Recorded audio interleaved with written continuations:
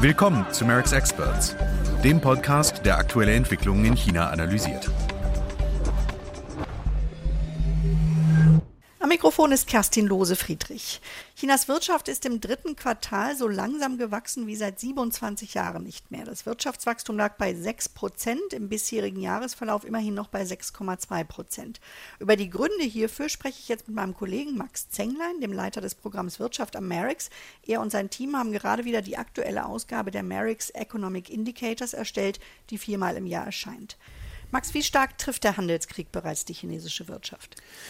Bis jetzt sind die Auswirkungen primär indirekter Natur. Man hat es im Verlauf des Jahres daran gesehen, dass etwa das Geschäftsklima sich verschlechtert hat, dass Unternehmen auch natürlich verunsichert sind und dahingehend weniger investieren.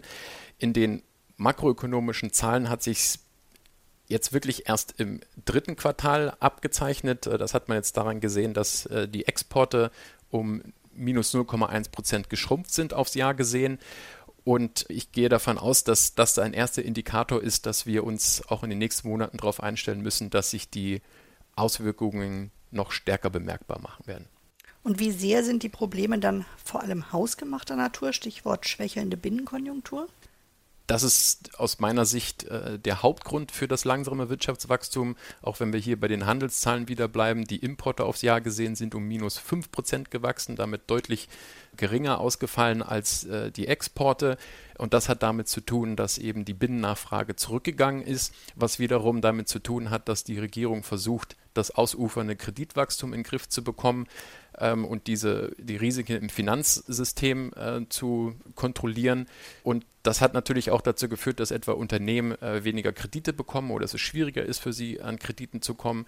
Es hat auch dazu geführt, dass etwa in Bereichen der Infrastrukturinvestitionen auf lokaler Ebene es zu Zurückhaltung gekommen ist. Und dahingehend ist das erstmal primär hausgemacht.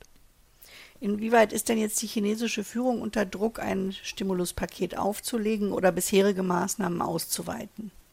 Noch versucht man sich da recht zurückzuhalten. Allerdings, auch wenn man den Begriff Stimulus generell vermeiden möchte, haben wir über das ganze Jahr gesehen, dass die Regierung versucht, das Geschäftsklima zu verbessern, etwa durch den Bürokratieabbau, aber auch Steuererleichterungen für Haushalte und Unternehmen einzuführen. Andererseits gibt es auch Anpassungen jetzt in der Geldpolitik, indem man versucht, dann auch Liquidität in den Markt zu bringen und idealerweise die Banken dazu zu bringen, Kredite an Unternehmen zu vergeben, dass diese auch investieren. Also das ist dieser Balanceakt, den die Regierung gerade versucht zu meistern. Auf der einen Seite die Risiken, die weiterhin bestehenden Risiken im Finanzmarkt in den Griff zu bekommen, aber auch das Wachstum nicht allzu sehr abzuwürgen. Reichen die Maßnahmen aus deiner Sicht? Das ist schwer zu sagen. Bis jetzt würde ich sagen, sind sie dahingehend erfolgreich, dass vermieden wird, dass es zu einem massiven Wachstumseinbruch der Wirtschaft kommt. Noch ist es ja recht bescheiden. Also über die Quartale 2019 war der Rückgang um 0,2 Prozentpunkte, Startpunkt von 6,4 im ersten Quartal.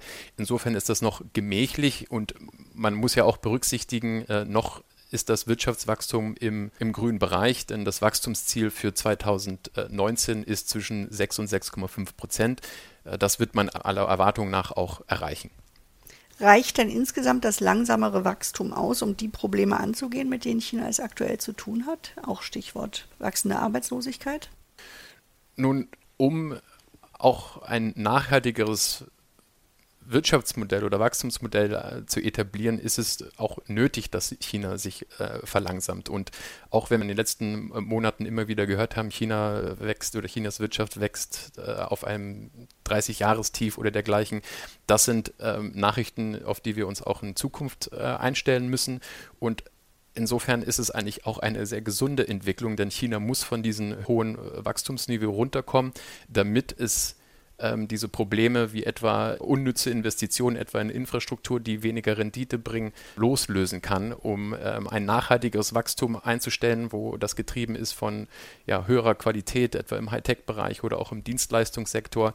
Diese Bereiche entwickeln sich auch relativ gut, sind aber eben noch nicht stark genug, um das Wirtschaftswachstum auf diesem aktuellen Niveau zu halten. Und das wird sicherlich eine Herausforderung sein. Es wäre aus meiner Sicht allerdings falsch, wenn man jetzt dort nervös wird auf Seiten der Regierung und einen massiven Stimulus wie etwa 2008 wieder einführt. Denn letztendlich diese Risiken, die sich im Finanzsektor jetzt auch aufgebaut haben, haben auch damit zu tun, dass man 2008 ein massives Konjunkturprogramm ins Leben gerufen hat. Wie gefährlich ist denn die hohe Verschuldung im Moment für Chinas Wirtschaft? Das ist weiterhin ein bestehendes Problem. Also die Verschuldung je nach Zahl liegt bei etwa 300% des BIPs. Das ist relativ hoch. Ein wesentliches Problem dabei ist allerdings auch, dass es mangelnde Transparenz gibt. Das heißt, wie sind die Risiken der Kredite, wie sieht es aus mit der Rückzahlung der Kredite. Das ist auch, wenn man jetzt bedenkt, dass etwa das Profitwachstum der Unternehmen zurückgegangen ist, durchaus problematisch. Und daran bemerkt man auch die Bedeutung, die die Regierung dem zuteilt. Man versucht, diese Risiken in den Griff zu bekommen und ich sehe momentan auch keine Bestrebungen, dass man da jetzt wirklich nachlässt, sondern also das bleibt ein wichtiges Thema und das heißt, dass man ein niedriges Wachstum auch dahingehend akzeptieren wird, denn ein Kollaps des Finanzsektors wäre wirklich ein gravierendes Problem. Nur 6% Wachstum im dritten Quartal, was heißt das zum Beispiel für die deutsche Wirtschaft? Ich denke, aus Sicht von deutschen Unternehmen ist das weniger gravierend, also einfach nur, wenn man sich vor Augen führt, wenn die chinesische Wirtschaft mit etwa 6% wächst, dann fügt sie eine Volkswirtschaft der Größe Australiens hinzu. Wenn Unternehmen damit nicht leben können, dann müssen sie vielleicht ihre Erwartungen anpassen. Natürlich ist es eine Herausforderung. Es kommt natürlich auch auf einzelne Bereiche drauf an. Also man sieht jetzt im Automobilsektor gibt es oder schrumpfen die Verkaufszahlen, aber auch da kommt es dann auch darauf an, wie sind die Unternehmen individuell aufgestellt. Ganz so gravierend sehe ich aber die negativen Auswirkungen für die deutsche Wirtschaft hier noch nicht. Erwartest du denn eine gewisse Verunsicherung oder auch Vorsicht, Skepsis, dass man möglicherweise Investitionen, die geplant waren, zurückstellt? Das ist durchaus denkbar. Dahingegen ist aber jetzt schwierig zu unterscheiden, inwiefern hat das mit dem sich verlangsamenden Wirtschaftswachstum zu tun und inwiefern hat es mit den Streitigkeiten mit den USA zu tun. Denn der Handelskrieg zwischen China und den USA wird dazu führen, dass sich die Wertschöpfungsketten auch verlagern werden, dass Investitionstätigkeiten sich in andere Bereiche Südostasiens verlagern werden. Und das sind sicherlich Entscheidungen, die die Unternehmen 2020 vor große Herausforderungen stellen werden. Wann erwartest du, dass man Folgen des Handelskriegs stärker zu spüren bekommt in China? Ich gehe davon aus, dass man über die nächsten Quartale wird das zunehmend spürbar sein, sei es bei Investitionstätigkeiten, die sich, wie gesagt, auch in andere Länder verlagern. Eine große Frage wird auch sein, inwiefern es zu neuen Zöllen kommt. Noch hat man ja versucht, das in den Griff zu halten und hat eine weitere Eskalation erstmal vermieden. Ich persönlich bin relativ pessimistisch, dass das eine abschließende Lösung ist und die Wahrscheinlichkeit, dass es früher oder später wieder hochkocht, ist gegeben. Und ich denke, das ist auch eine Entwicklung, auf die sich Unternehmen bereits jetzt einstellen und Anpassungen vornehmen. Insofern werden sich die Auswirkungen noch spürbarer in den Zahlen widerspiegeln. Max, im Fokus eurer aktuellen Wirtschaftsanalyse steht ja die Frage, inwieweit China eine Währungsabwertung nutzen könnte, um seinen Exportsektor abzuschirmen. Wie lautet eure Antwort?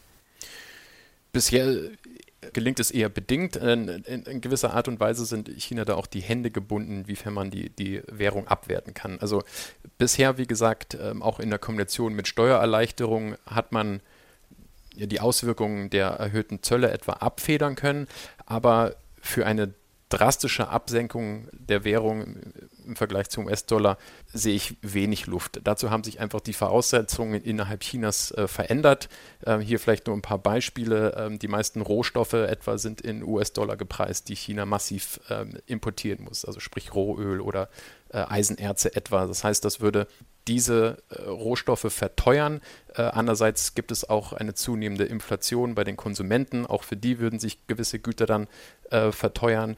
Und ein anderer wichtiger Punkt ist, dass Chinas globale Ambitionen, was Investitionstätigkeiten etwa im Zuge der Seidenstraßeninitiative angeht, die sind dann auch überwiegend in US-Dollar gepreist. Auch die würden sich verteuern. Und insofern sind der chinesischen Seite bei einer massiven Abwertung dahingehend die Hände gebunden. Vielen Dank, Max Zenglein. Ich sprach mit dem Leiter des Wirtschaftsprogramms am MERICS und die aktuelle Ausgabe der MERICS Economic Indicators finden Sie auf unserer Webseite www.merics.de. Sie hörten MERICS Experts, den Podcast des Mercator-Instituts für China-Studien in Berlin. Wenn Sie mehr über unsere Arbeit erfahren möchten, besuchen Sie uns auf merics.org.